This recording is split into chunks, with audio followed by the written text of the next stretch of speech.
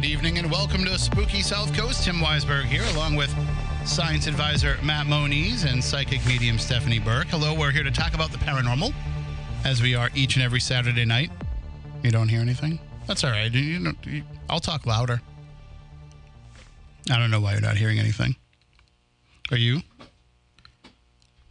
I don't know. It's... No, it's back. That's all it takes sometimes is just tapping the side of... Was it your head that you tapped or the headphones? Headphones. Well, hold on. I should put your microphone up there. Wait, I don't know which one it is. There you go. Headphones. All right. Well, I don't know. I think tapping your head probably would have helped too. I was going to say that's probably how he usually gets it done. So. Yeah. So we are here to talk about the paranormal, as we are each and every Saturday night. It's been a few weeks since we've been here, and it'll be a few weeks since we'll be back here because... going through a little bit of a family emergency situation. I've been covering my dad's job overnight, every night. If you've been listening to Midnight Society, which we're now just on Fridays, you know what I'm talking about with that. So basically, don't really have the time to come in. Plus, it's good to have a little break after October when everybody's running around. So it'll be a few weeks before we're back. But we wanted to come in tonight and have a special edition of the program because tonight is the anniversary of the DeFeo murders, and so we're going to talk Amityville. And you'll notice I said the word. I think that the curse has been lifted. I think we can now say Amityville here on the... Just watching, just making sure the computer doesn't fire off. Hello. I think we can... That's just you. There's probably some weird that's just electrical misfire that happened in your brain. Or just because he's using community headphones. Oh, yes. Yeah. I mean... That's a problem in itself. That's probably the biggest reason why we're having that problem. But little column A. I mean, we can just say Amityville all we want, and nothing happens when we say Amityville. Like 15 years later, you'd pack your own headphones. I'm just throwing it out there. I said the same thing earlier. I keep bringing in headphones here, and they keep disappearing. Yeah, but if you've ever brought them in, I've never seen you leave with them. Just throwing them out. They might be here somewhere. So far so good. We can say Amityville, and there's no problem. 1420 WBSM. I did that on purpose. Oh, I was like, thank you. That was what used to happen in the old days whenever we said it. But I think part of it, Stephanie, is, talking about it on my other show, I think probably helped a little bit and doing some of that. But part of it is when we went there and we visited the house for the Tubi documentary, Famously Haunted Amityville, which you can watch now. Just download the Tubi app. It's free. You don't even need an account. But I think going there, seeing the house, facing everything, and then also we can finally talk about what happened when we decided to experiment because we released the videos last week. You totally did, and I didn't even realize that you did it until days later because it was like super ninja-like. You were in the email chain. I know, but I got that a little too late too. Listen, I got a lot going on. Well, what it was it came from my work email, so she's like, I don't know who this guy is. Yeah. But, we did release those videos. You can see them on our YouTube channel. Thanks to Lamone for being the first person to comment first and frequently, apparently, on all those videos. It was I like haven't even checked. Let me look. It's like he was trying to have a conversation back and forth with us. And it's like, I don't respond to comments on YouTube, Lamone. But, so we did put out the videos. And one of them is kind of just us arriving. And then the second one is, I had teased the idea of, why was I so excited about that clam chowder? You got to find out why. It wasn't because it was Manhattan-style clam chowder. That was I am glad that I filmed that segment. Like, it was just a last-minute decision. I saw you walking out, and I was like, I kind of feel, with how excited that you look walking out of this particular storefront, that I had to turn my camera on. But the chowder itself was only okay. Well, it's because it was Manhattan-style. Yeah, it can only be so good. Although that being said, Rocky Point Manhattan-style clam chowder is a different story. But... And then the third video is the important one. That's the one where we conducted an Estes method session outside of the Amityville house. And I did get somebody that asked, if you did have permission to be out there and film, why did you film so far away? There's nowhere to park in front of the house. Correct. Like, that was as close as we could get, parking on the side of the road. And I think it was effectively close enough for what we were trying to do. Did you feel like you were able to tap into the house as much as you would if you were right in front of it? Yeah, there's no difference. Yeah. The funny part about that video is we were in front of the next door neighbor's house, but the view of the camera makes it seem like it's so much farther away. Yeah. We really were not that far at all. No. When I saw it, I was like, wow, I don't remember being that far away. But I was like, actually, we weren't, because we were parked right like in front of the neighbor's driveway, and you were panicking. Borders the property. Yeah, it does. So it's really, not different. We had driven by so many times in the previous 48 hours that we had plenty of time to sit and connect with the energy of, that particular piece of property from all different sides. So. And what's interesting about that video is, for those who are wondering, what it's like to do the Estes method, at least the way we do it with EchoVox. Yeah, that's why, I know, some people called it the Estes method, and I understand why, but we've added so many different twists to it, and it's something that, it's just shorthand, really. It's like, we do it's it very differently, but it's like calling a tissue a Kleenex. The reason I don't like to call it exactly the Estes method, because the true way to do that particular method, we've gone beyond or way different, and I think that they give two completely different results, to be honest. I won't use ghost boxes anymore. No. But what I find interesting about the way that it came out in the video is, because it's so loud, the viewer can hear it. So I didn't realize that until I watched the video. I'm glad that it did, though, because now people can listen to it and they can hear what Stephanie's hearing. Yeah. So it's not like she's just randomly saying the things that she's saying. Like, you hear the proof that that's what's being said. Yeah, I couldn't hear you to save my life. And people, I've heard people are now taking that video and putting headphones on themselves and turning up their own volume, like to see if they can pick up anything else that maybe they could pick up in there. So it's a very interesting clip. You can check it out on our YouTube channel. We appreciate it. But Amityville is one of the most haunted properties in the world, or supposedly one of the most haunted properties in the world. We're going to get into the DeFeo murders. We're going to get into the hauntings, but we have a special guest in the studio who's going to be joining us here for a little bit to talk about the idea of haunted properties from a different perspective, because you hear us talk all the time on this program about how to help people that have haunted properties that they want to prove that are haunted, or we don't eliminate ghosts, but at least some people want to know if there's something there, and they want to know how to live with it and deal with it. Some people, though, don't want to live with it. Some people want to get the hell out of there, and the problem is they don't know how to go about selling a haunted property. And then there's other people who are sick and twisted like us, that when we decide to buy a house, we're like, well, we only want to buy it if it's haunted. Like, don't give us a house that isn't haunted. What's the point of that? That's like giving us tacos without any filling inside of them, So we have someone here with us who, by the way, I didn't tell Moniz or Stephanie this. This is what would we call this?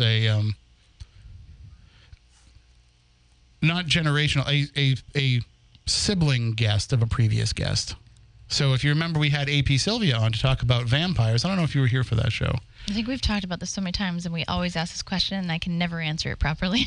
But we had him on to talk about vampires, and Aaron Sylvia is here with us, and that's actually his sister. So hello, Aaron. Welcome to the show. Hello. Thank you for having me. So while he's known as the vampire guy, you are, which I don't know if he's officially known as that, but we'll just refer to him. I call him that. Yeah, like in family functions, like, hey, vampire guy. But you have created a little niche for yourself as well, because you are a realtor. Yes, I am. But now you are also a surrealtor. Yes, I have started a YouTube channel called The Surrealtor. And what's the idea behind that? Well, I've always had an interest in properties, well, really historic properties, but then also to haunted properties, because my brother and I, we've always been into spooky things. And so with the channel, it has a focus on properties that have historic interest, paranormal interest, true crime interest, anything like that. And, we talked a little bit there before the show about, the attempts to sell the Amityville property and selling Lizzie Borden's and some of these places. There is, for a lot of people, a stigma attached to the idea of buying a home that is haunted. And we'll get into some of the different reasons why that might be, but just the idea of there possibly being ghosts is something that will freak out a lot of people. Do you have to tell people if the house is haunted? That very much depends on what state you're living in. Here in Massachusetts, no, you do not have to outright say, oh, hello, buyer, this house is haunted.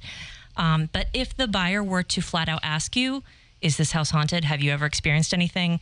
You cannot lie to them. So you have to tell them if there's been reports of activity. Yes, if or... they flat out ask you, you need to be honest with them. You and your agent. And it is true that you do have to also tell them if there's been murders in the house too, right? That also is very dependent on what state you're living in. California actually has the strictest laws where they make you disclose anything within the past 3 years that have happened in terms of violent crimes. But in Massachusetts, no. With Massachusetts, we're more focused on privacy for the families. Like if there's been a suicide, like that's not an easy thing to disclose. Yeah. So no. So that falls under the stigmatized property laws, which basically state in our state of Massachusetts that you do not have to disclose anything, but if a buyer asks or the buyer's agent asks, you have to be honest. Because I could only imagine, going through this opioid pandemic, what would happen because there's been so many overdoses. Yeah. So your intention here with this YouTube channel and this approach is to educate people, of course, to let them know about things like what we're discussing here. But also, hopefully some people will reach out to you if they have properties that they're looking to sell that might be haunted or if they, are in the market to buy a haunted house. Absolutely. I mean, I'm licensed in Massachusetts and Rhode Island, so I'm always happy to help. But even if they're out of state, I'm always here to help if I can in any way. So I'd like to get your take on a few. We've been discussing them here on the show, but I'd like to get your take on a few properties that have recently gone up for sale. Put you on the spot here a little bit. Sure. But the Lizzie Borden house, now we know that sold for what it was. I think it was $1.9 million was the final price. And aside from what's been going on there, with everything going on, is that? Do you think that was a good price for that house and for that business when you consider, the fact that it's booked pretty much every night? Yeah, I think that was a great price. I mean, the asking price was, I think, just above $2 million. Yeah. And I mean, that's an awful lot of money for a house of that size in Fall River. So I mean, it completely outpriced anything else, even in the commercial sector. Yeah, in the area. If you strip away the legend, if you strip away the ghost, if you strip away the business, of course, that being the most profitable part of that, and you just look at that house and that location. Yeah. Like location. Nobody would want to buy that house. Not really. No. Not really. I mean, there's a buyer for every house, but I mean, in terms of that being the property with the history that it has, I still think that was a great price. I mean, I feel like the sale, it sold for as much as it could have sold for. Yeah. And then you also had the opportunity to check out Maplecroft. Yes. And to tour through there. And that's for sale. I don't think the price has really changed much on it. It's about $850,000, I think. It might even be a smidge higher than that. It might even be a little closer to 9. Okay. And that includes everything in it. Yes, all of the beautiful furniture inside. So is that something that you think somebody would jump at when you consider the fact that everybody that's bought it has been hoping to turn it into a bed and breakfast, and it doesn't look like that's going to happen. Right. Well, zoning is a very big issue for that property, a very big issue, and also too, the need to put in some kind of elevator for that property is really holding it back. Whereas everything got grandfathered in with the bed and breakfast, so they didn't have to put in an elevator and make it accessible.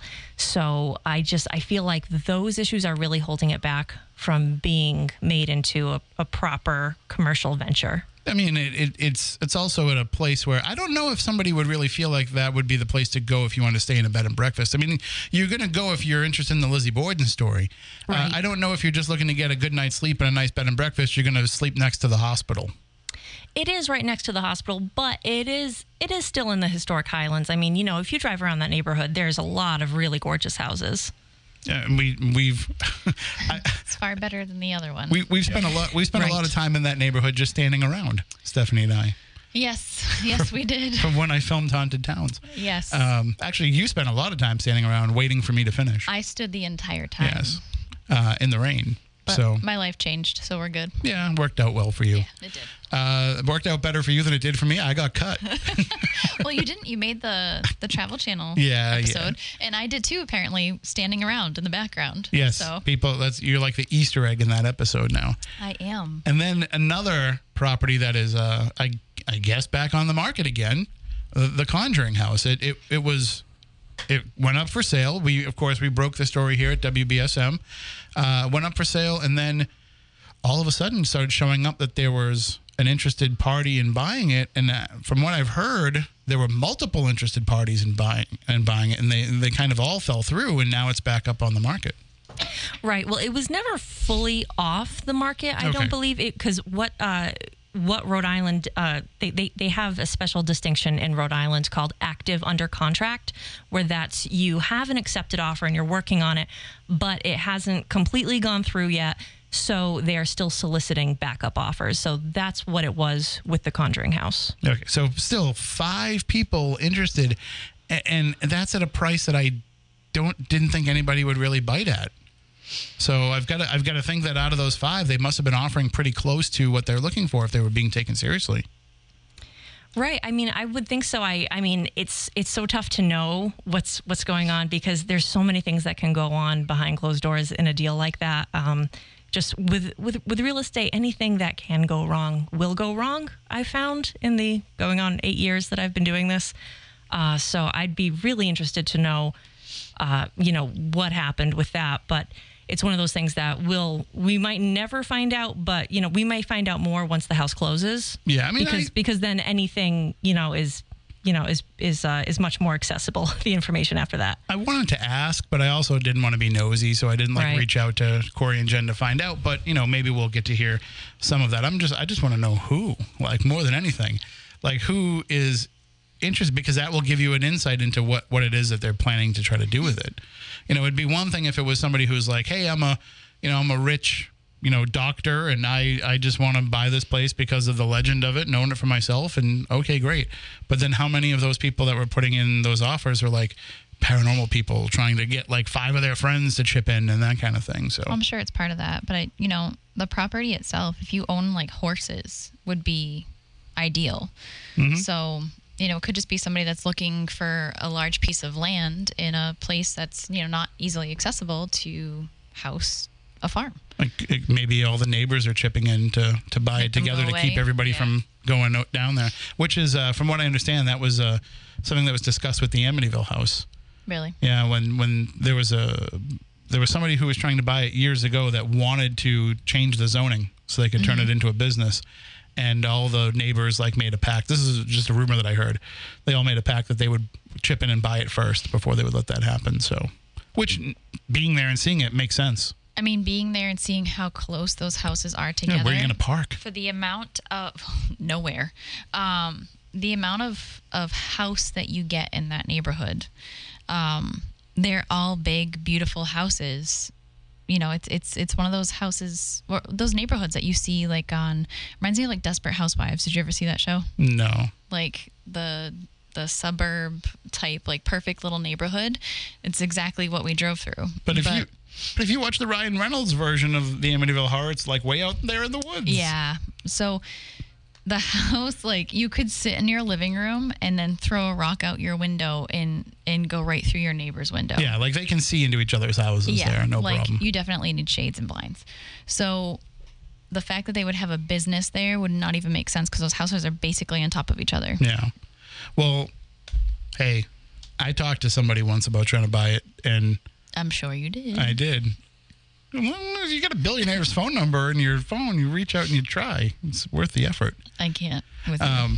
But anyway, so have you ever, in the course of your 8 years as a realtor, have you dealt in homes that were haunted? I unfortunately have not come across a a haunted property that I knew about yet. I mean, it's entirely possible that, yes, I did sell a house that, maybe had a spirit that I just wasn't aware of. But no, I did get to sell a gorgeous Victorian house that really looked like it should have been haunted, but it unfortunately was not. Well, you don't know that for sure. It might have been. Everywhere is haunted. I really don't. I mean, I spent a lot of time in that house, and the sellers, they had lived in the house for at least a couple decades, if not 3 decades, and they had never experienced anything. Have you ever given consideration, considering the access that you have to these homes and the time that you're in there alone, have you given consideration to maybe doing a little investigating? I have not, no. I mean, I don't know. Would that be morally okay? Because technically they still own it, so wouldn't you need their permission? I wouldn't want to do that, because then if I were to discover a ghost and then somebody were to ask me, I would then need to disclose that. Yeah, that's a good point. You also probably don't want to open that door if the door is not already open. Right. I don't really like to play with fire so much, so. But maybe you know some paranormal investigator friends that you could say, hey, I'm going to leave the back door open. Well, and if you want I can always ask a future seller and see how they'd feel. I mean, if anybody ever needs a consultation, you now know a weirdo. But, that type of thing, you go in there. Like people always say, like, oh, I don't want to use a Ouija board, or I don't want to do this, or I don't want to do that. It's going to open some type of gateway. And it's like, if you just go in and say, hi, is there anyone here? It's opening the exact same door. But you do that, and then people move in. You've invited Joe Schmo from down the street that's kind of cranky. Now you have people that want to just turn around and sell it again and get out. So I would at least, make sure that they continuously reuse you as the realtor if that's something like that's going to happen, because otherwise you're going to lose a lot of business. Because ghosts, they're very picky. They're very they know what they want. So Wow. I had a phone call actually from a childhood friend the other day who just bought a house in Raynham, and she's like, all right, my house is haunted, like I swear to God, all these different things are happening. She explained some of the stuff, and she's like, so how do we get rid of it? And I was like, good luck, like I can come and have a chat, but the idea is to coexist because they were here first. You can't just kick them out and then hope for the best. So it's a weird business. Ghosts are a weird business. I also think too that when you've got, like we're talking about on the other side, not the other side with capital letters, yes, but the other side of haunted locations, like we were saying before, some people actually want to find a haunted home. Yep, correct. And have you ever had anybody that has asked that has said, we'd love a place that has ghosts if you know of any? I have not met anyone yet who has said that to me. Well, that's because I'm just not ready to buy yet.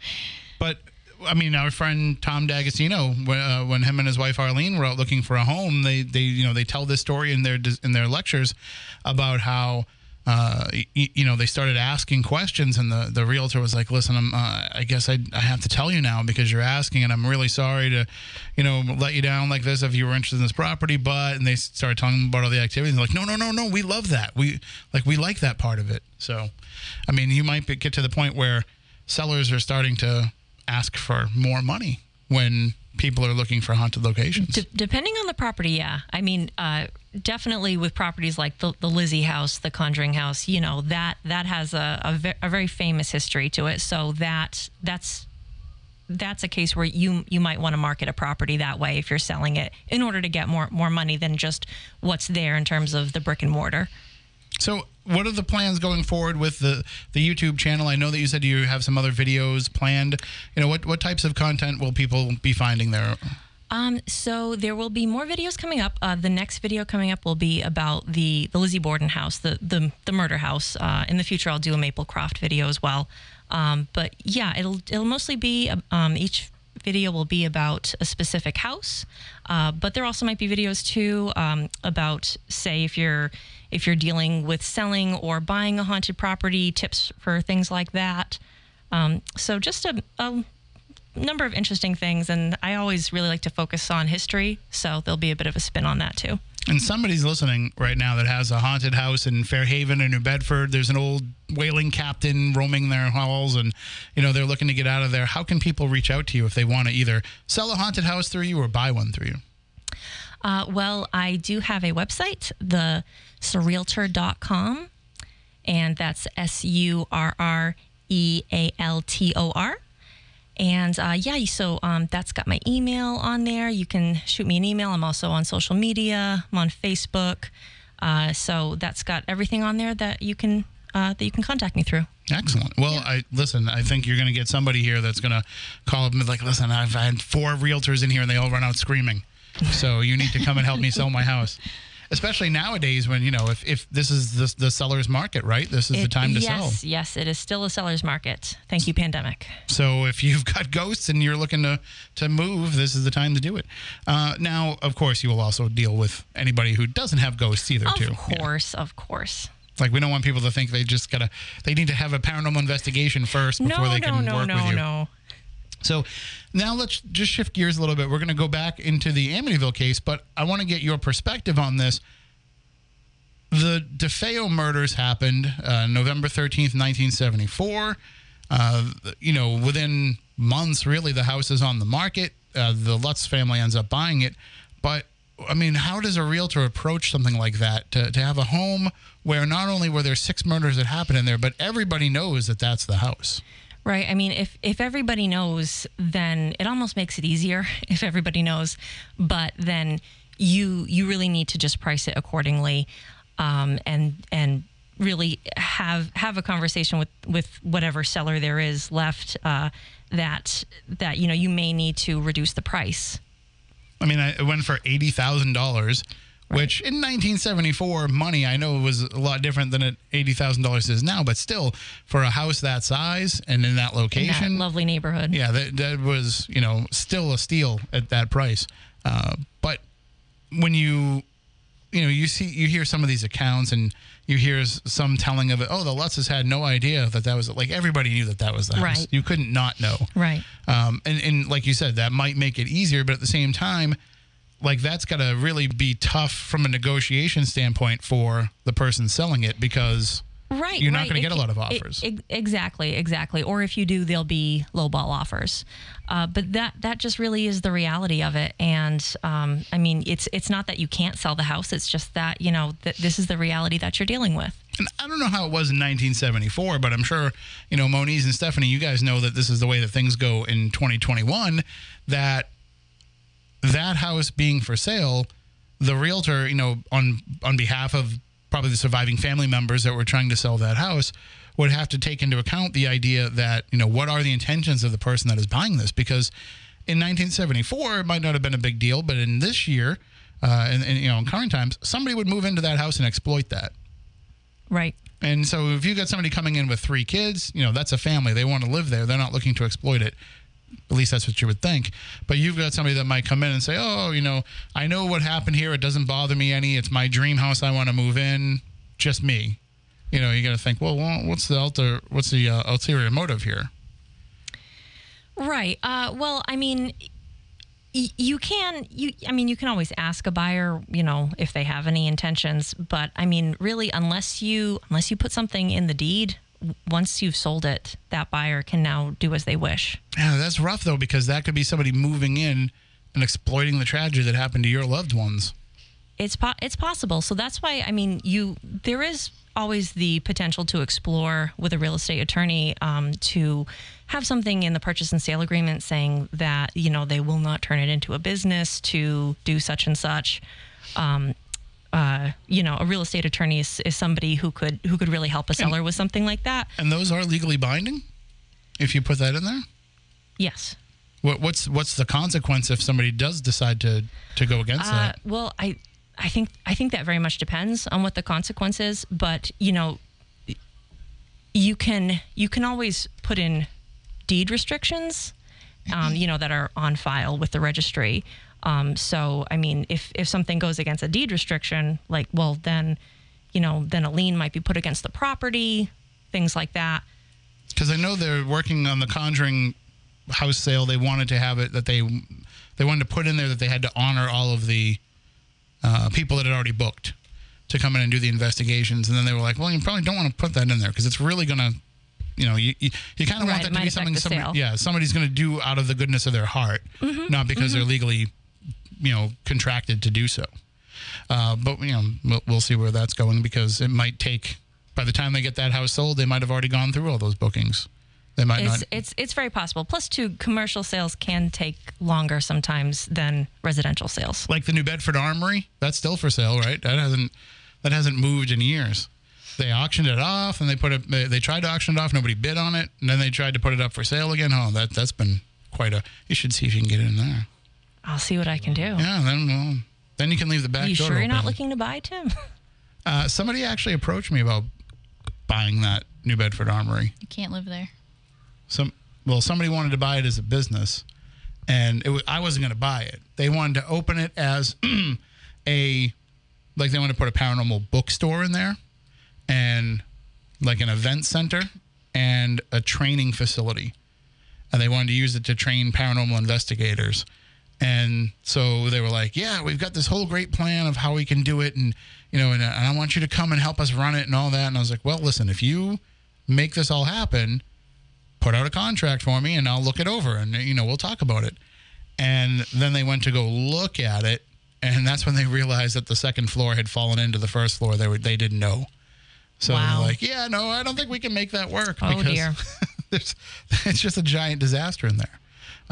But so just, going back into the Amityville case, here it is being, as I mentioned earlier, the anniversary of those DeFeo murders. And I think that's become kind of a lost part of the story of Amityville, that because of the Amityville horror book and movie and the Lutz case and all of the movies that have come out since, like that has kind of taken over. People forget the fact that 6 people were murdered in that house, and that was kind of the impetus for all of this. And they've almost become secondary characters in a different story. And, Stephanie, being there, you do get kind of amped up and excited about, oh, wow, yeah, it's the Amityville Horror House and, all the stuff that's happened in this. But, then it really quickly settles in like, wait a minute, 6 people were killed here. And obviously these neighbors must have known them very well because they live, practically on the same property. And these neighbors must have known. And then you start to realize like it wasn't just, something that happened to that family. It's something that happened to that entire community. I think being who I am, like not into horror movies or, anything of that aspect, the house was never like a house to me. It wasn't something like, oh, I want to go see the house because the house. Like the true crime aspect always lured me in, or I wanted to know, the facts of that. For people that don't know, I studied psychology and criminal justice for a long time in college. So that was always fascinating to me. But I think like the one line that they kept repeating in the documentary was when I said 6 people were slaughtered in their sleep. And, I said that, during my interview of, we lose sight of what truly happened and why it happened. Why is this house what it is? How did it become what it is? And, people, even in the documentary, were saying like, oh, the house is like a celebrity or the house is this, but it's because a movie made it that way. But it wouldn't be what it is unless those people lost their lives. Yeah, I mean, Moniz, I know that, the case in the movie came out when you were relatively young, but, you lived it through all of those sequels that were coming out, all those direct-to-video films, and some of them, some of them, not as good as others. But, there was always, Amityville was always associated with the horror and not with the murders. Well, I'm old enough to remember when the murder So you do remember. Yeah. I was a kid, but I still remember it being on the news, yeah. And then years later, the whole Amityville book first, then the movie came after that. Yeah. That was one of the first cases in terms of paranormal that got my attention drawn to, this is something that other people experience, because I was used to other local haunted things, and then when you start seeing things being haunted other places, you realize, okay, this is going on when you're 10, 12 years old, you're not thinking your world is where you live. And then you realize this is happening other places. So yeah, well, did affect. And so as you're, as this is kind of progressing into becoming the realm of legend, it does kind of push those murders back into the background of the story. And obviously when this documentary came out, and when any document, when the Shock doc came out with Discovery Plus last year, and as this stuff comes out, you do have that groundswell of people who are basically blasting these productions because it is exploitative about the murders. And there is, I mean, really, we can't say that people are wrong to feel that way. I can say that these productions try and do the best that they can to not be that way, but not all of them, but Right. You like to think that that's what their intention is. They're not trying to make this into something. The horror story is in the hauntings, not in the murders, and that's the way that it should be presented. And even when people try to do that, there's still those who are against it. I mean, I've joined a couple Amityville Facebook groups, and there is a hard, divisive line of people that really don't like the fact that there has been a cottage industry that has popped up over the murders of 6 people. And it's been ongoing now for, over 40 years. Well, where do you draw the line at? You can make the same argument about people that go visit, like, Civil War things. Well, you're dealing with murder. It's still murder. It's just larger Civil scale. War is something maybe a little different because it's history, as in terms of like how this country How came it affected, to be. yeah. But to be fair, too, when it comes to war, those people that perished went into it knowing that was a possibility. correct. Right. That's different. Like we are reading Unless you're about this talking the in- civilian collateral damage. But True. Yeah, but knowing that you're in the area, knowing what's coming, I understand that aspect of it. This is in our school history textbooks. Children go on field trips to these locations. So, that's to learn about the past, and I understand that. But like places even like the Lizzie Borden house, the Villisca Axe murder house, like why are these things, and I've always said this, I've been saying this for a year now, mental asylums. Why are we glorifying the torture that these people went through? Right. And when I was working on those different shows and doing Yeah. the research, like there were stories, I'm not going to lie. There were some stories that I was like, I'm not going to mention this because I know this will become the Yeah. focus, and that's not right. There's a place that this particular group has asked me to go for years, and I'm going to be completely flat out honest about it. But one of the stories was like, oh, you got to come. There's a 12-year-old that was raped and killed here. Why do I want to go? I looked them right in the face and I said, why would I want to be there? I said, that's very recent, like super duper recent. I said, but what am I going to get out of bringing a group of people there to pay to do something like that? I said, number one, I'm a mother. Number two, like, I just think that that's disgusting and wrong. I said, but that's my opinion and I'm going to keep walking. So, but places like that, people ask all the time, like, oh, can we go here? Can we go here? Can you host an event here? And I'm like, no, the places that I go, me personally, and I have that choice, are super duper historical places. I mean, Tim, and like Matt, you've been with me. Like, Oh, yeah. I love history. Yeah. And if there's something that I can teach someone from this location that will keep history alive, keep their tours funded, whatever it might be, after I leave, then I've done my job. I'm not bringing people just for a thrill. And I'm so over that aspect of the paranormal when it comes to all of these places. Like, stop glorifying these horrific things that have happened to people. Well, I mean, I think that there's levels of appropriateness. So, just for example, we went to the Wayside Inn in Sudbury. Yes. And you're kind of poking into a tragic story with Jerusha Howe, who was left by the love of her life, and sat there waiting for him by the window for years afterwards, and like that's a sad story. It's super sad, but it was her choice. And it's also, if you go there and you communicate with her, if you're dwelling, dredging up that sadness that she felt, you would also think that there's probably some degree of healing for her to talk about that too.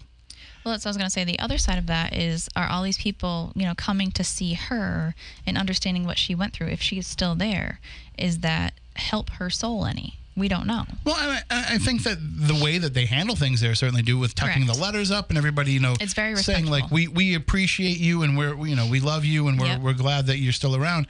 But you're talking about going to a place where a 12-year-old was raped and murdered, and I think what people forget, or maybe they don't believe, depending on what they feel about spirits, is so now what you're going to do is you're going to call up or conjure up, depending on how you want to look at it, that spirit, and then you're going to, like, do you think they're going to ask that 12-year-old spirit like, hey, what do you like to do in your free time? No, they're going to want to talk about being raped and Exactly. murdered. And so then if that is the spirit of a 12-year-old person who has, you know, been stuck in that location or even moved on, however it is that you want to define it, like you're going to go there and intentionally make them live through the worst moment of their life. It should not be a conversation period, whether it happened in the 1700s, 1800s, or 1970 something, like I think this one is. Now, I think that it's fair that if you happen to be there and you encounter that spirit, it's okay to say like, oh, hello, you know, Joe, Right. do you have anything that you'd like to say to us? Correct. But not to bring that into the line of question. I You're don't. not purposely going there for that intention to communicate with that particular spirit because of how they met their demise. We've done a place where there's a spirit who is well known, and it's somebody who had committed suicide and not that long ago.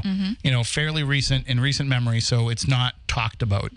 And every time we go, that spirit makes itself known Yep. and communicates. And you know, we are kind of all under the understanding that we don't talk about that, and maybe that has become cathartic for that spirit to talk, but nobody goes in there and starts that line of Correct. questioning. And if you do, the people that run the place would be like, you're out of here. Right. There's another place that we go where the family has specifically asked us not to discuss their family member, and that is fine. That is completely okay. Well, it's not. I it's not- kind of push that limit. I understand, like, if it happens, that's fine, but you know, we're not going in there just saying like, screw your rules, Right. screw what you think or how you feel, because it's your family member. So at what point then does it go from being, because this is the hard question that really kind of goes back to what we were talking about before, where does it become somebody's loved one in a tragic story and then crosses over into the realm of paranormal legend? Because at some point we need to talk about the things that are happening. So I mean, you're referencing Amityville. Okay. Right. I wasn't sure if I was So- allowed to. Well, we'll probably get some flack from it. But Okay. at what point do people, now that we go there and do investigations and people are encountering specific spirits, at what point can you not talk about those specific spirits when, you know, that's happening all the time? It's not the same type of death as what happened with the other place that we're not going to name, where somebody took their own life. This was, one death was an accident, but when I talk, that's not the spirit that I talk about. I talk about Right. the spirit of somebody who passed away from natural causes at old age and just Yeah. happens to go back there and haunt. You know, so at some point there has to be a line where it is okay because it crosses into the legend of the location more than it is necessarily the tragedy of the people that were there. You know, I think telling the story of what happened makes sense. You know, specifically being asked not to try to communicate, I can understand that. Like, hey, here's a history, but this is not what we're going to do because, and like having people, teaching an entire group of like 100 people, like we've had there before, what to do and what not to do, what's appropriate and what's not appropriate. I think that, you know, that's fair. Saying that the family asked us to specifically not communicate, and this is why, and like have people have that light bulb go on and be like, oh, you know, this does affect people that are still living. This does happen. Maybe I can apply this knowledge to the next place that I end up. And, you know, we've talked about, you know, the history of the location. And, you know, if that did ever come up, I don't remember because it's been so long and I was super pregnant at the last one. So I had no brain cells left. But, you know, having, you know, that respect, I think is completely lost and gone. And I've asked so many people at every lecture that I've gone to, like, why do you go to these places? Why do you glorify these horrific things that have happened to people? What is the point? And nobody can answer that question. So I think that there is a difference in some cases. So the Lizzie Borden case, the paranormal aspect of it came up because of the true crime interest in it. So it's almost like, for lack of a better term, the true crime excuses the paranormal, because that's really how that came about. That wasn't just ghost hunters running into the building and being like, all right, 2 people were killed here. Like, let's talk about what happened here. And you can say it's the same with Velisca, because people have long been trying to solve that crime. Right. And talking to the spirits might just be part of that. But if you look at, so what we did in Amityville, we kind of chose that methodology for a reason, because that didn't involve us starting the conversation. That involved you turning on the Echo Vox, having whatever came through, you connecting, the way that you connect as well, and then me just asking questions based on what starts coming through. And I didn't really get, like in the questions, I didn't, if you had said, well, I mean, I guess, spoiler alerts if you haven't watched the video. So like if you say Butch, I'm not like, did Butch kill you? Right. Tell us when Butch came into the room. Like I'm just letting it come through because it's not, I don't want to. I remember one of the first times I did that experiment in a group of people, and I allowed them to. And it was at the Houghton Mansion. And I let everybody sit in a circle, and I let everybody ask a question. And I said to somebody, like, okay, actually to the entire group that I had at that time, like, let's stay away from questions like, are you dead? Do you know that you're dead? How did you die? Like, those are pointless. Have a conversation like you would, you and I. The first person to ask their question yelled at the top of their lungs, do you know you're dead? And I was like, we just went over this. No. Like, there's a way to do this and there's a way not to do this. And that is 100% the way not to do it.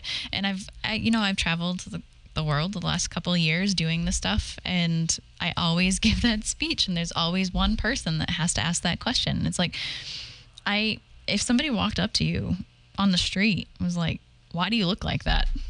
You'd be like, what do you mean? Like, I can't change it.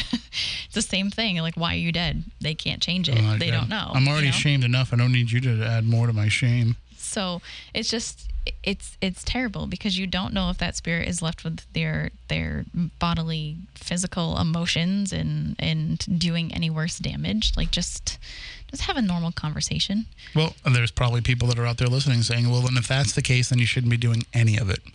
And we can discuss that too coming up on the other side, but we are coming up against our break in the next hour. If you have any thoughts, questions, comments, you can call in, especially if you have theories about the Amityville murders, if you have anything that you feel about the Amityville hauntings. 508-996-0500 is the number to call in and share your thoughts. You can also email us, spookycrew@spookysouthcoast.com.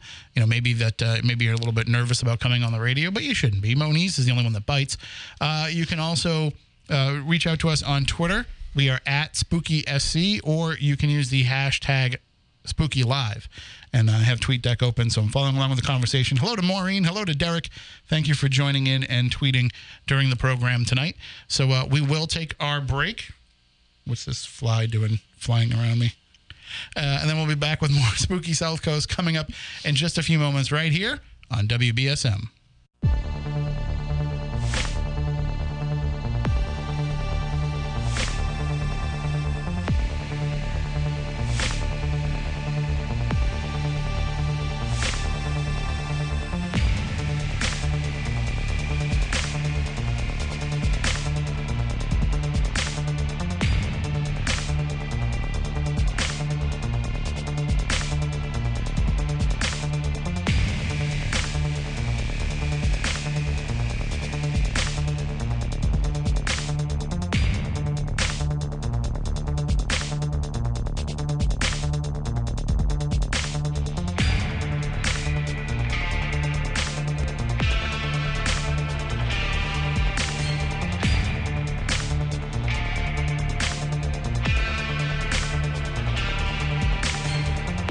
Welcome back. Hour number 2 of Spooky South Coast. Tim Weisberg here, along with science advisor Matt Moniz. Psychic medium Stephanie Burke has she went home. She's a little under the weather, so we sent her home. But we are keeping Erin Sylvia here with us too, because we're not going to let you escape. Now you're a co-host, so yay, you're stuck.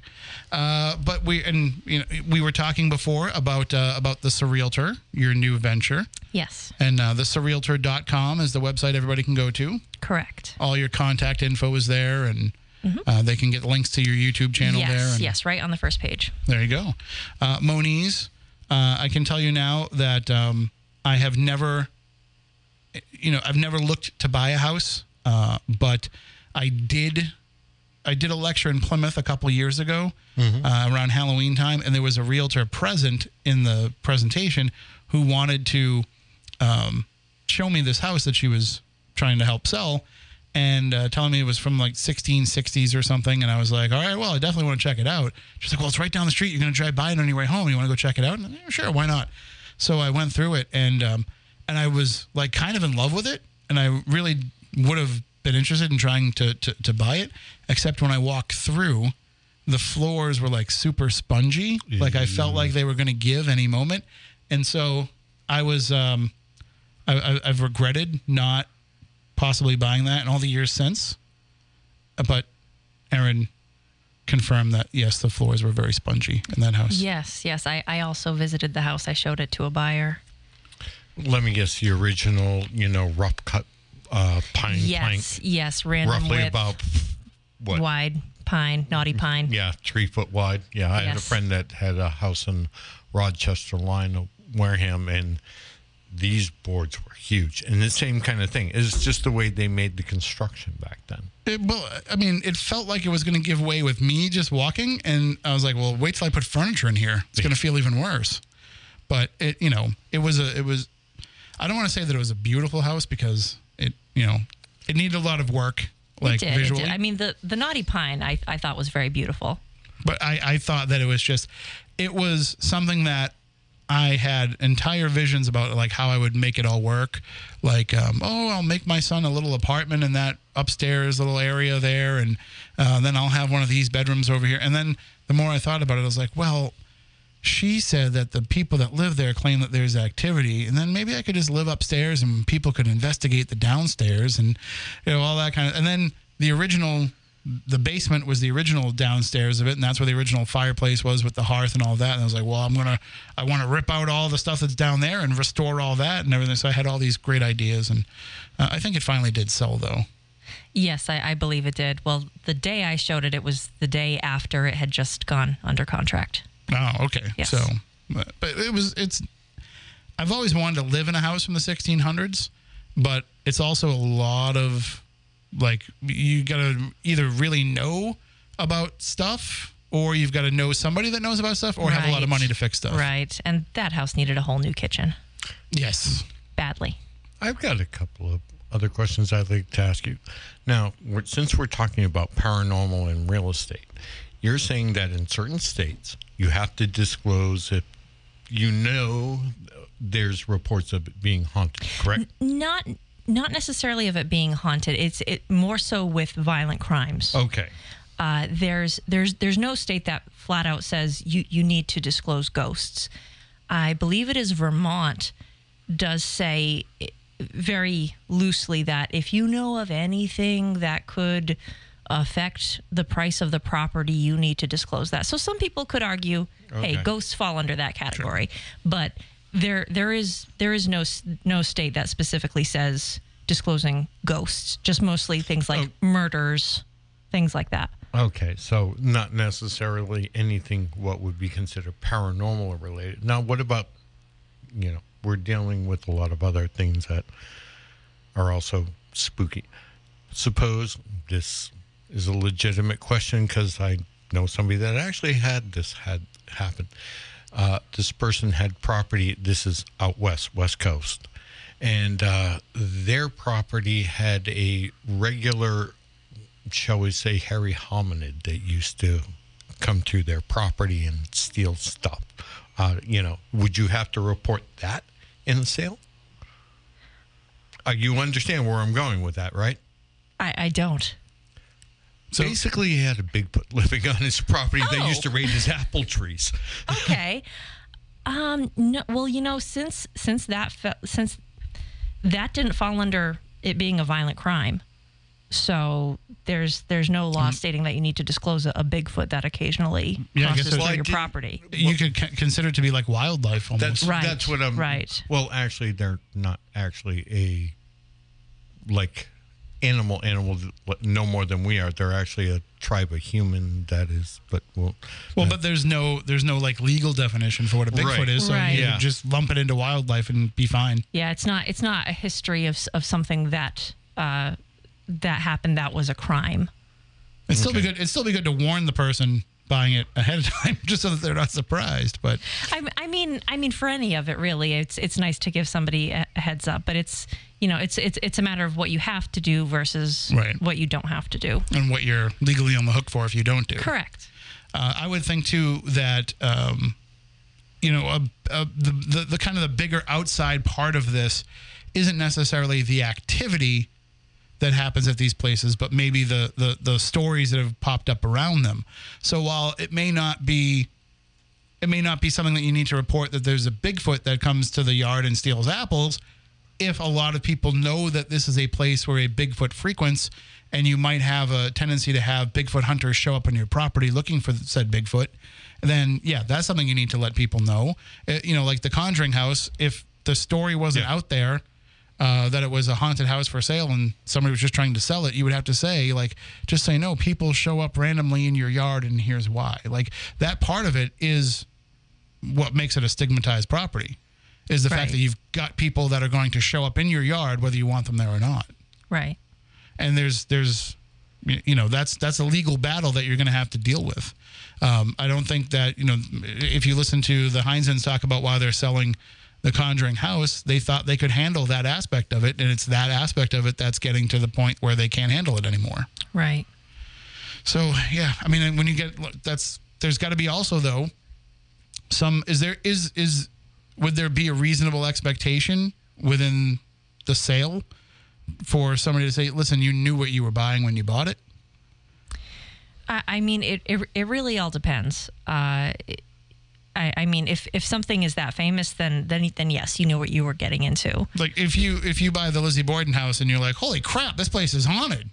Or, holy crap, there's people showing up in my driveway taking photos all the time. Yeah. Then I mean, that comes with the territory of buying a famous house. I mean, I wouldn't mind so much if people wanted to come to my house and take photos on the outside. Just let me know so I can prepare, so I can make sure that I'm standing shirtless in the window, or blasting Screaming Jay Hawkins on the stereo, or just whatever I can do to really weird people out even more. It's funny because you still had that John Tesh CD. True, I did. I got that from the car that I bought from you. There was. You want to hear a funny story? I'll put Moniz on the spot here a little bit. I bought a car from him years ago. Great car.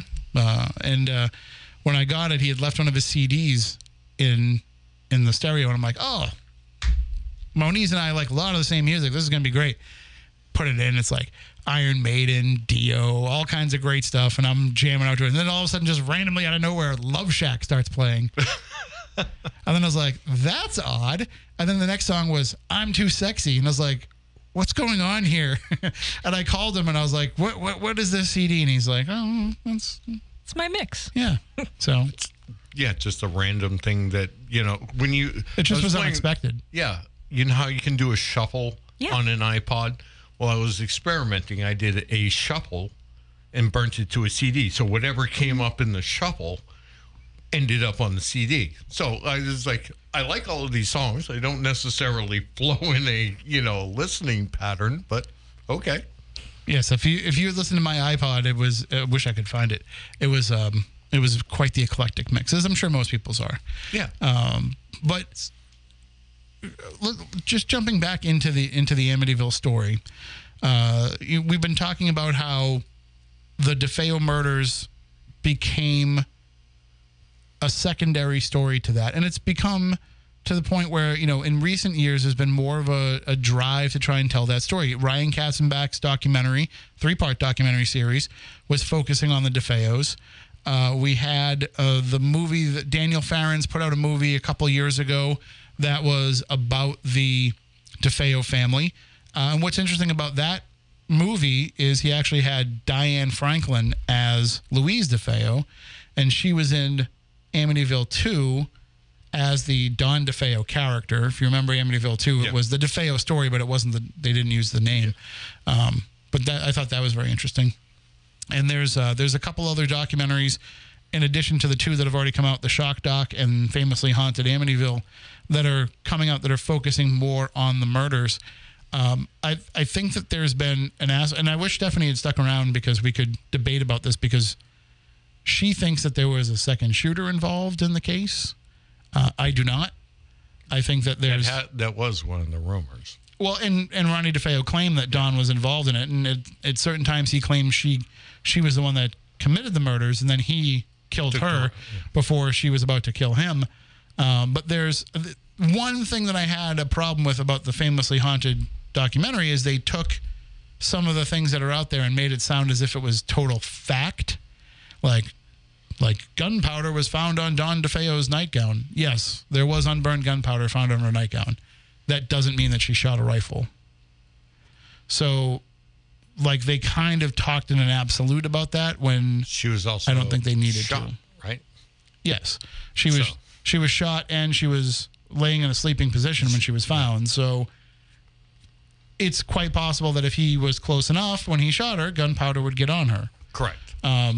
Gunpowder doesn't completely burn each time you shoot. No, and you often find it, that's why you'll find it on the hands of the shooter. Correct. But you'll also find it on objects nearby. And one of the other things about that is they never found any of Ronnie's skin under her nails. So, Ronnie DeFeo is claiming that there was a struggle and that they fought, and there was no signs on her body that there had been a physical struggle between the two of them. So it's just, it's something that hasn't sat right with me. Obviously she's looking at it from a different perspective, not only what she's researched, but also, what she's picking up intrinsically. And so I think it's just going to be one of those questions that won't get answered. But there has been a tendency from people to want to reopen the case. And I don't understand why, because Ronnie's been convicted of the murders. He's dead now, and we have closure for it, and it appears to be the right closure. So I don't know why people keep picking at that scab to see if they can rip it off and it'll bleed a different color underneath. I think it's just the true crime fascination that people have now. And this is an important true crime case. So the true crime buffs that are out there now don't want to have it be solved because, they want a shot at it. They want to crack it at the case. I don't know what you guys think about that. Well, I think you're pretty right on. I mean, people, they want answers. They're always looking for answers to questions that, left them in the dark. Why? Everybody wants to really know, why did that happen? Why did he do it? Because, we don't like a mystery. Well, correct. we don't like an unsolved mystery. Right. Unless it's the show Unsolved Mysteries, then we love it. Yeah. Robert Stack. Yeah. And then the other part of this story, though, too, is there's a bit of a social contract in the Amityville story where we know that a lot of the stuff that's come out in the later years is complete garbage. A lot of the movies and the books and everything that have come out have no relation to the original case, but we're okay with that because we just want the entertainment value of that product. And I don't know if there are other cases where people would suffer through the same thing, where they would accept the same thing, where they would say, if for example, the Lizzie Borden movies that have come out in recent years, the one with Christina Ricci, and then there was the one with Chloe Sevigny. And people had problems with these because they were looking at the story from a different lens. And they're like, no, there's no retelling of that story. And there's no need to kind of extrapolate that story. And there's no need to do this and to do that because they've become very protective of, for some reason, the Amityville story. They're like, yeah, let's tell it all different ways. And let's talk about the photograph that was captured of a probably paranormal investigator that was on the scene. But let's say that it was one of the DeFeos that was murdered. There's a lot of stuff. I don't know if you're familiar with the Ghost Boy of Amityville photo. I saw that in the documentary. It was very creepy. Very creepy, but probably not paranormal. But all Do you think it was a little boy? I think it was probably the paranormal investigator. I've seen He had a very boyish face. Well, I think it was probably the way that it was. Well, and here's where it comes down a little bit, because I do believe the investigator had a beard, and the photo does not appear to have a beard. Mm-hmm. But the night vision exposure, especially of the time, it could wash out some features. Right. The shirt does look remarkably like the shirt that the investigator was wearing that particular night. So there is a lot of things that make me lean toward that direction, but there are some other things that make me say, well, maybe there is something. But the investigator even himself said, I don't know. Well, I mean, you've probably got a reason to want to say that too. Agreed. But I mean, if he's worth his salt. You and I did. Oh, no, that was me copying. That was you and sure. But I can give you a, for instance, in the other direction, where I'm not always forthcoming with information. What, like a certain tank? No, that's a different story. There's the like when somebody comes up to me and shows me an orb photo, and they want to tell me like, oh, I think this is like my Uncle George. And I used to say, well, no, if you look, there's the reflection of this and that, and this is happening, and maybe it's moisture or whatever. And I've kind of just gone with the approach that actually, a friend of ours suggested, to say, you don't know that it isn't. Yeah. So all you can really say to them is, well, if you don't think it's this, this, or this, then I don't know what else it could be. So I've kind of had to like, and I'm sure I'm playing into somebody's mistake, but I also understand like they're not coming at me because they're a paranormal investigator and they think this is evidence. They're coming at me because they're a grieving person and they want to think that their loved one is still around them. So I will kind of, be like, yeah, it could very well be, you'd have every reason to want to show up and hang around his favorite nephew, so that's anybody that's listening that I've told that to is now like, oh, you freaking disingenuous liar. But the perspective is right. I don't know that it isn't. Somebody sent me photos the other day of an event they were at, a wedding, and they said, look at these orbs that were showing up in this photo, and do you think that this might be, a loved one coming? And I was like, no. If you look, that is the light fixture on the wall, and then the camera reflecting back that light fixture, so it will show up as a little orb of light on the person's back. And, it's not the answer that you want to hear, but you also weren't looking for closure on anything either. You just thought it might be something. So, like, in that regard, I don't mind kind of crushing your paranormal dreams. But it's just sometimes it's easier to just let people have what it is that they're looking for. Now, that when it comes time for an investigation, that's a different story. Now you want to be teaching them the critical thinking skills involved in it.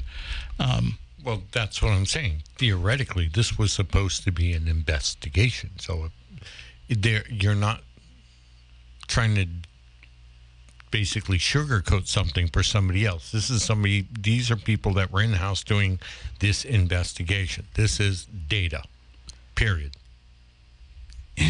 But I think that was a different story. In agreeing to the Ghost Boy photo and in feigning ignorance, I should say. Yeah. And the Ghost Boy photo, that is more of a marketing tool. Okay. So it's not completely on the level, but I also understand why they did it. I'm not saying that's right, but I understand why they were doing it, because especially if you want to get back into that house and you want to have another investigation, you want them to think that there was a reason to go back.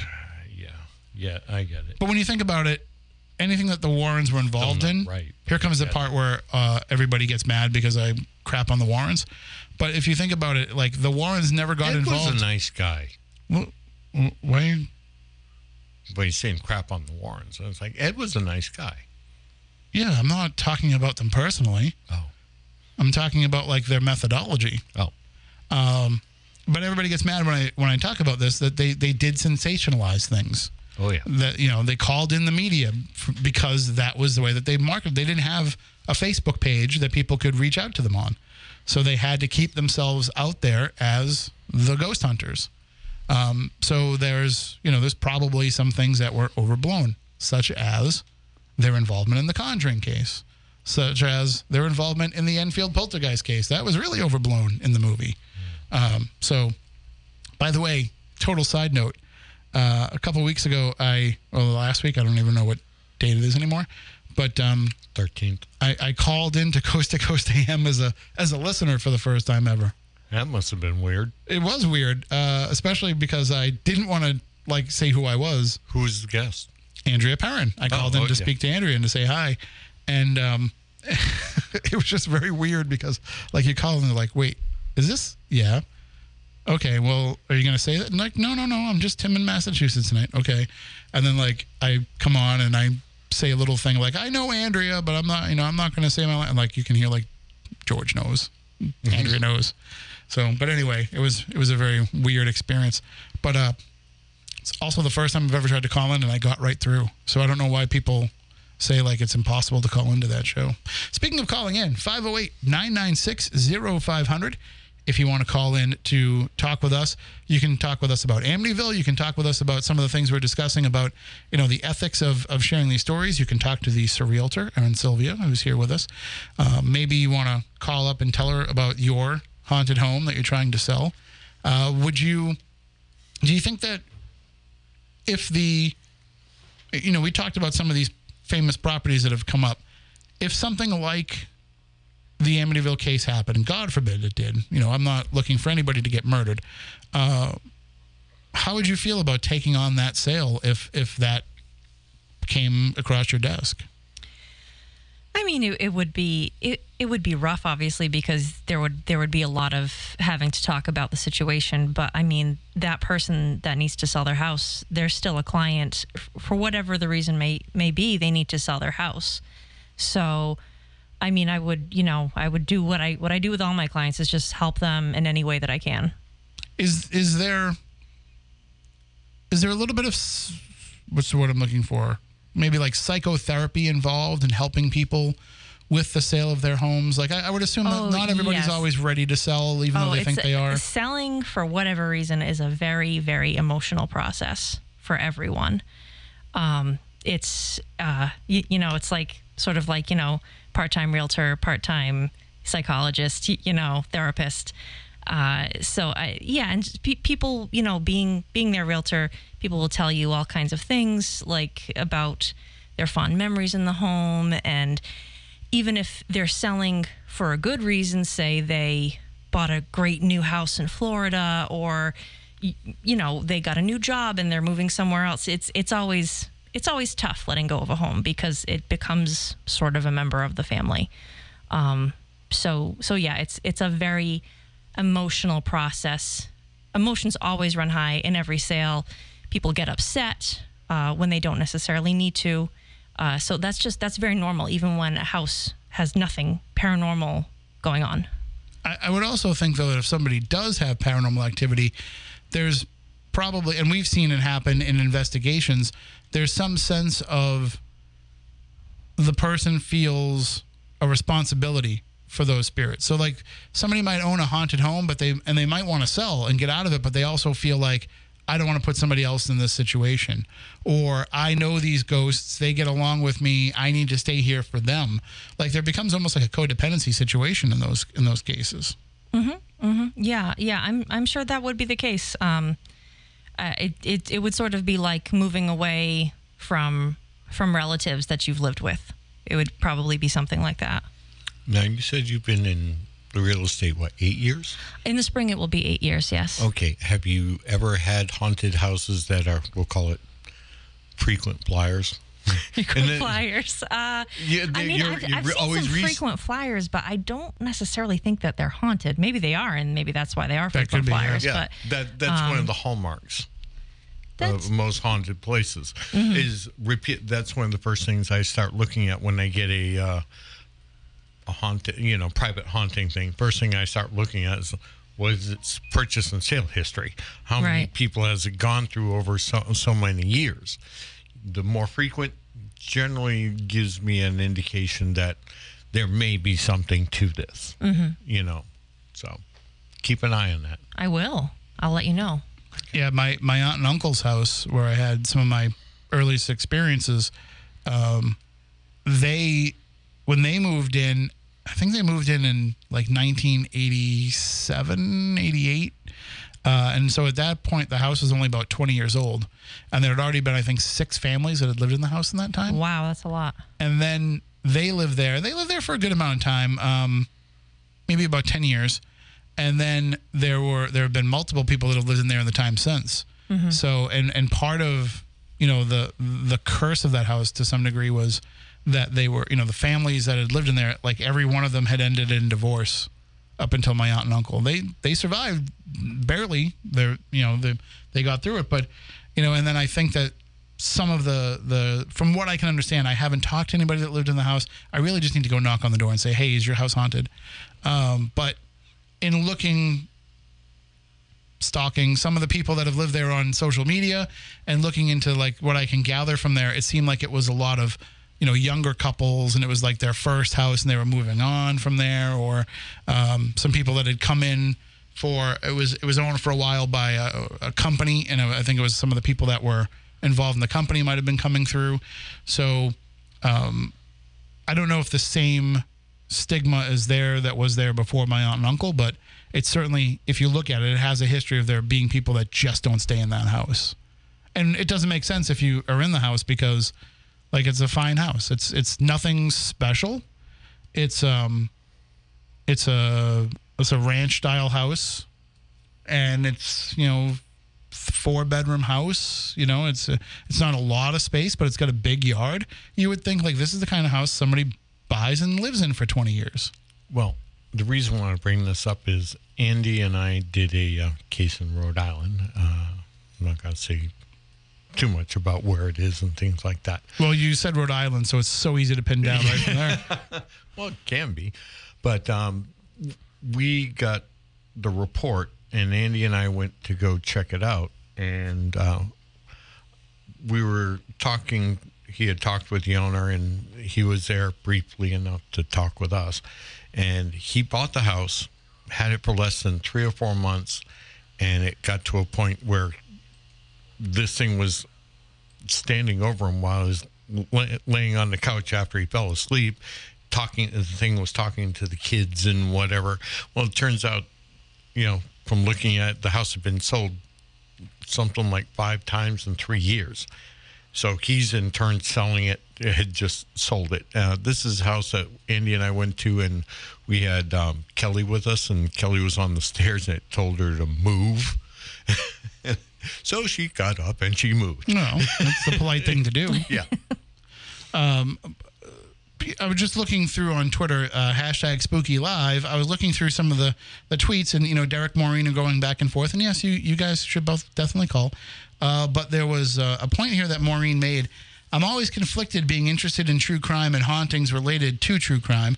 Basically, someone else's tragedy is my entertainment.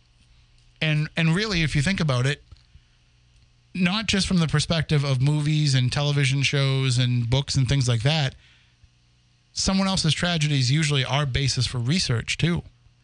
Like it not particularly us, but people in the paranormal world, that they look for those places because they're sexier.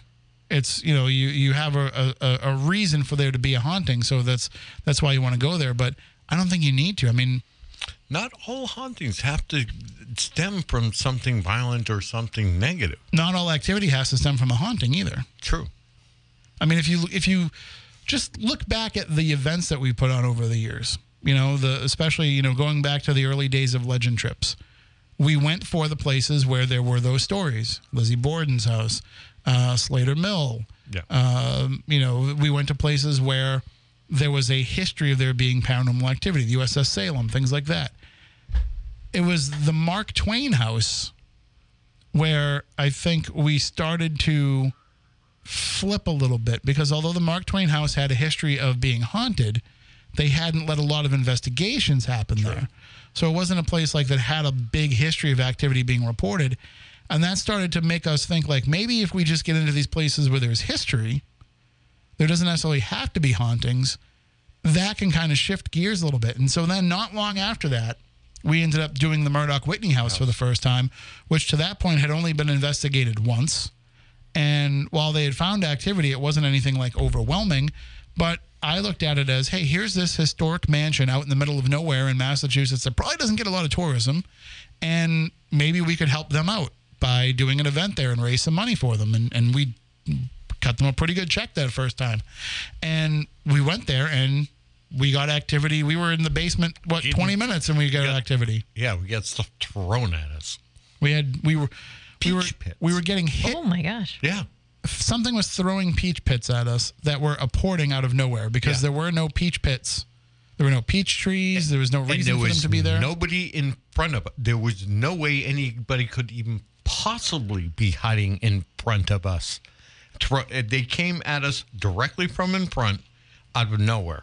Oh my gosh. Hit him, missed me by inches.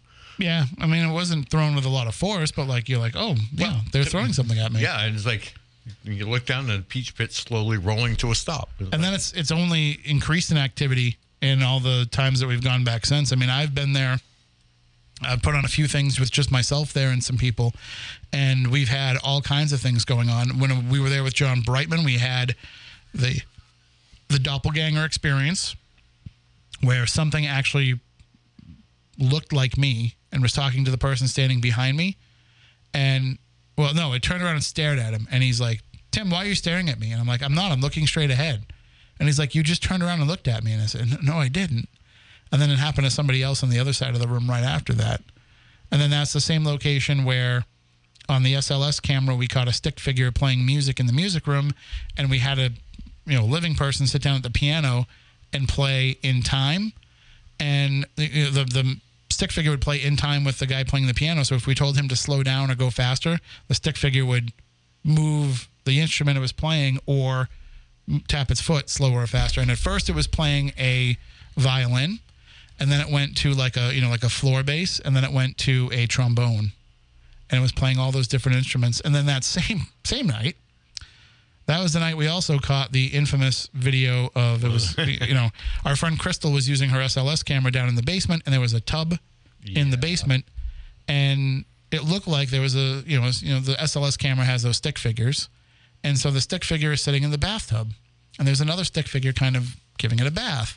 And so my friend Jessica, who Crystal's deaf, and so Jessica is her interpreter, and as Crystal's filming this, Jessica's like, oh, are you getting a bath? And she starts talking like all cutesy to whoever's in the tub.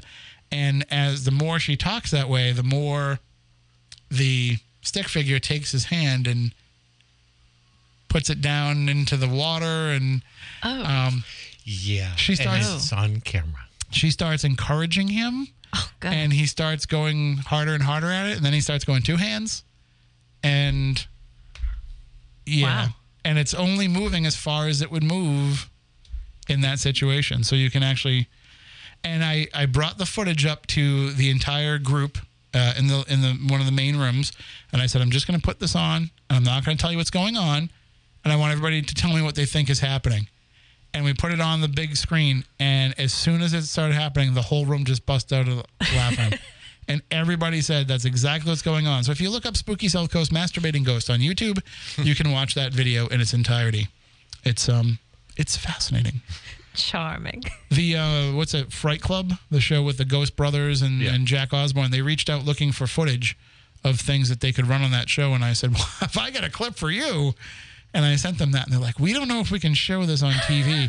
And then they got back to me and they're like, well, we might show a little clip of it. But it ended up not working out because the people who were with me that captured the footage, not everybody could make it on the show to talk about it. So they punted us to maybe another season. But it's it's definitely a fun watch. So but that was a place that had no real history of activity. That now you look at it, they have their own regular ghost hunts that they put on. And so it's become a major, major moneymaker for them for their renovation and advocacy efforts. And they've gone and bought the house across the street. And now they have investigations of that building as well. And the Smith Harris house in Niantic, Connecticut, they never had any reports of ghosts. We went there and found activity. There's other places that we've done that have never had. Well, Amityville. I mean, Amityville, there was always anecdotal stories. Yeah, anecdotal. But nobody had ever really investigated. So we go there and we're able to kind of find stuff there. And it's just, you give us a chance to at least go in and we'll see what happens. That had kind Sprague of Sprague Mansion. Yeah. Yeah, Sprague Mansion had, well, there were some stories, but they were kind of like against us going there. And then when we did go there, crazy stuff happened. The caretaker joined in the investigation and was just fascinated by everything that was going on. I don't know if you've ever been to the Sprague Mansion. It's in It's in Rhode Island. It's Cranston, Rhode Island. No, I haven't been there. So Western Mass, you're thinking of what, Venford Hall? Venford Hall is another one, yeah. Yeah. Venford Hall, that was another place and there was another one that I was just thinking of too. And going to the Wayside Inn a couple of weeks ago, they've never allowed anybody to investigate except for Ghost Adventures. and they were not happy with how that turned out. So, who is? But they were they were very reluctant to let us, go there. They were hesitant, and it turned out so well that we're going to be doing another one in the spring. So, it's Great. a very cool spot. Well, 508-996-0500. Sorry, Moniz. Oh, no, go right ahead. I was just going to ask, what about out west in North Adams, the Houghton Mansion?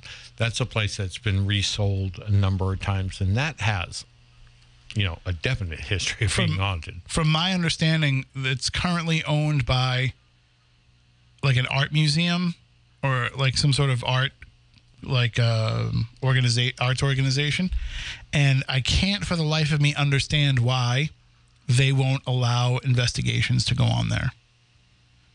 Like, you would think that being in the arts, you're looking for as much money as you can get because the endowments just aren't there anymore. The money isn't there, especially during the pandemic. It's not something that we've been investing in. So you would think that they would want to capitalize on that aspect of it, but for some reason they're just not open to it. Although I don't know, maybe I have to call them and ask them. But Call them and ask them. I'd go there again in a second. Oh, yeah, that place is cool. Want to take a 4-hour ride with us? Okay. I promise Brave you. soul. I promise you, it doesn't feel like 4 hours, especially if Moniz is driving. Yeah. Feels more Bring like... the mixtape. Brings it about 2.5, Yeah. depending upon what I'm driving. I'm not kidding. He got us from here to Twin River in like 25 minutes once. Wow. It was I had a supercharged Mercedes at that time. it was paranormal. If I remember correctly, I was laying down in the back seat because I didn't want to risk motion sickness of looking out the windows. Yeah, we went to Plaid. We were invited to the season 3 premiere of Ghost Hunters, and so it was going to start at like 7:00 or whatever. And Moniz had come from work from the Boston area, and naturally traffic is traffic, so we're running behind. And he picks us up. He's like, "Oh, don't worry, I'll get us there in time." Matt, Costa, and I were like, "No way, you're going to get us there in time. It's like a 40-minute ride." And he goes, "No, don't think about half that." And and we got there in 25 minutes. Wow. It was terrifying. When we got there, they're like, "Oh, the food is in the back if you want to eat." And I'm like, "I don't know if I can." So, but yes. Get it. Okay, grasshopper. I usually do catch them single-handedly. And I have done it with chopsticks, too. Okay. I forgot what I was going to say before. Oh, you were talking about the Houghton Mansion. Yeah. So that's another prime example of a place where do people even know the history of that location if not for They the have paranormal? to by now. But would they have known it if not for the hauntings? Would anybody have ever paid that place enough attention if not for the paranormal? Okay. And that's, if you look at it like that too, like would the Lizzie Borden house have as much activity, as much business as it does if it was just true crime related? I think the paranormal aspect plays a huge part in their sales, especially now because that's all they're focusing on. Yeah, I suppose with staying there, yeah. But I mean, there's still so many books that come out about new theories and things like that. I feel like the crime aspect is still carrying a lot of it. Sure, but Yeah. you'll probably rent out the rooms to people that are interested in the true crime. But renting out the whole house on a Wednesday night for $2,500, yeah. That's the paranormal people that are keeping that going. For sure. There's some other place like, listen, I love history. I don't know that I ever would have gone to Slater Mill if it wasn't for the fact that it's haunted. Just not my interest level. I've been there a number of times before, but that was like field trip type of thing. Yeah, I mean, I never went there for a field trip. Speaking of field trips, the Fearing Tavern in Wareham. There's a place that had no activity reported at all. No, I mean, Yeah. Individual stories, but not from the Historical Society. Okay. Yeah. We had heard a story, and we only heard about that story after we said we were going to go and investigate there. But that place there, we bring in money for them with our events that are some of the biggest fundraisers they do all year. And I do my birthday fundraiser on Facebook every year for the Wareham Historical Society for that. And, that brings in a pretty good chunk of change for them too. And it's because of the paranormal but then there's so many others that just won't embrace it. Like the Plymouth Antiquarian Society will not let us into any of their properties. Like, you're leaving money on the table if that's what you need to survive. I don't like to look at it just from that perspective. It's a whole new way to look at the history. Battleship Cove. They have a new director. And I reached out to the new director, and I haven't heard anything. So when I first asked for Battleship Cove years ago, we had just done the USS Salem, and I used that as an example to say, we can handle a group in a ship that size and not have any problems. And the response that I got back was, we think that this would be extremely disrespectful to the people that served on this ship.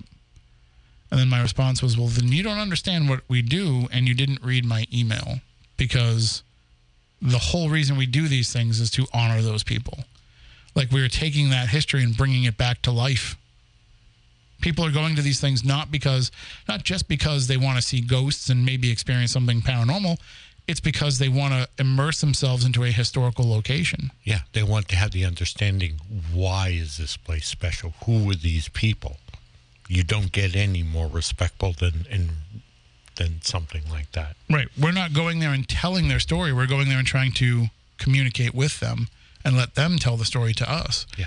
But there's places that just won't embrace that. I mean, if you look at the amount of historic museums, what they call heritage museums that we have around here, like, every one of them could be taking advantage of this opportunity. Even if you try it and it doesn't work out, like, at least give it a shot, because especially now, post-COVID, the money's not there. You missed a whole year of tourism anyway. Like, reach out. Not that I'm trying to, solicit, a money-making opportunity for us. Like, reach out to us and tell us, like, we were interested in doing this. And it doesn't have to be us. I mean, look at Christy Parrish and the work that she has done with the Oliver estate. And they made the announcement today that they are now taking over 2 other properties and doing similar work there that they've done to the Oliver estate. And that place, when we first started going there, and they had already been doing ghost tours for a couple of years before I'd already been there, I think they put a new roof on the place. They redid the garden. They installed indoor plumbing, so you don't have to pee in a porta potty outside in December. They've taken all that money that has come in from the paranormal and turned around and put it right back into the location. The S.K. Pierce Mansion did that same thing for a long time. They were turning that money back into, physical changes in the house. So we'd go there and do an event, and then they would send us a photo of, like, hey, we replaced this banister with that money. Like, things like that make a difference. And I don't know why more places don't embrace it. So we have about 4 minutes left. Just let everybody know again how they can follow you, Erin, with your new venture. You can find me at thesurrealtor.com and also on YouTube. If you search for the Surrealtor channel on YouTube, you can find me that way as well. And I know that you said that, you're not going to go into these homes that you're trying to sell and investigate, but do you want to investigate? I'd like to try. All right, we're going to drag you along then. Okay, great. I'm looking forward to it. We'll take you somewhere that isn't for sale, though. That's fine. That's fine. Just so there's no conflict of interest. Okay. Although, if we find something, they might change their mind and be like, you know what? Don't go anywhere. We need to talk. So, all right. Well, that'll do it for this week's show. As I said, we're probably not going to be on for a couple of weeks. I am going to be helping out my dad. I have been. And so I'm basically out every night. I'm covering his job for him because he's a company of one. So if he can't do it, somebody has to. And so that somebody is me. So I will be doing that for the next couple of weeks. Hopefully at the beginning of December, we'll be able to return back to the airwaves. And then it's coming up in January. It's our 16th year anniversary. 16th anniversary. The show will legally be allowed to drive. Yeah. Well, coming up. Well, we're going to hit 16 and a half in Massachusetts. But we can at least get our learner's permit. Right. Awesome. Yeah, it's been a long time. And it feels like every minute. No, I'm just kidding. I haven't done...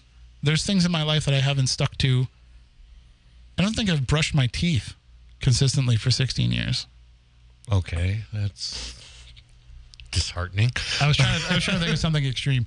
But no, I mean, 16 years is a long time. Especially on radio.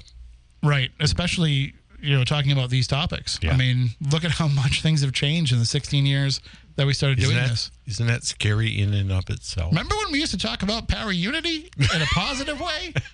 That's what we need. We need everybody to power unity. And now we know that power unity is a joke. It'll never happen. Nor is it necessary. But, people change, things evolve, and this show certainly has. Thank you all for all of your support for it. If you want to reach out to us during the week, spookycrew@spookysouthcoast.com is the way to do so. You can also follow us on Twitter @SpookySC. I know that we don't do the video anymore on YouTube, but if you want to check out some of our past videos, you can go to youtube.com/SpookySouthCoast, where you can also see those Amityville videos. And mind if I promote a little something I'm doing? I'm doing a little YouTube broadcast through KGRA. I don't know if I can. With Tom Reed called Inner-Space TV, and it's basically Tom and I talking to various people in the UFO field and related. And do you plan on interviewing any aliens? If we can get a couple of our friends to show up, sure. All right. Well, 6 p.m. Mondays. I'm wearing the Washington UFO. Maybe we can get Valiant Thor to call in to you. Which, by the way, I'll talk to you about that off there. Okay. But anyway, that'll do it for this week's show. Again, we'll be back in a few weeks. Stay tuned to all of our social media. We'll let you know when it's coming up. Also, too, remember that during this time of year, as we are heading out of the spooky season, that doesn't mean that your paranormal friends still aren't out there doing different things. Follow along with all of them and keep supporting them. There's a lot of great paranormal Christmas programs coming your way. That'll do it. Until next time, stay spooktacular.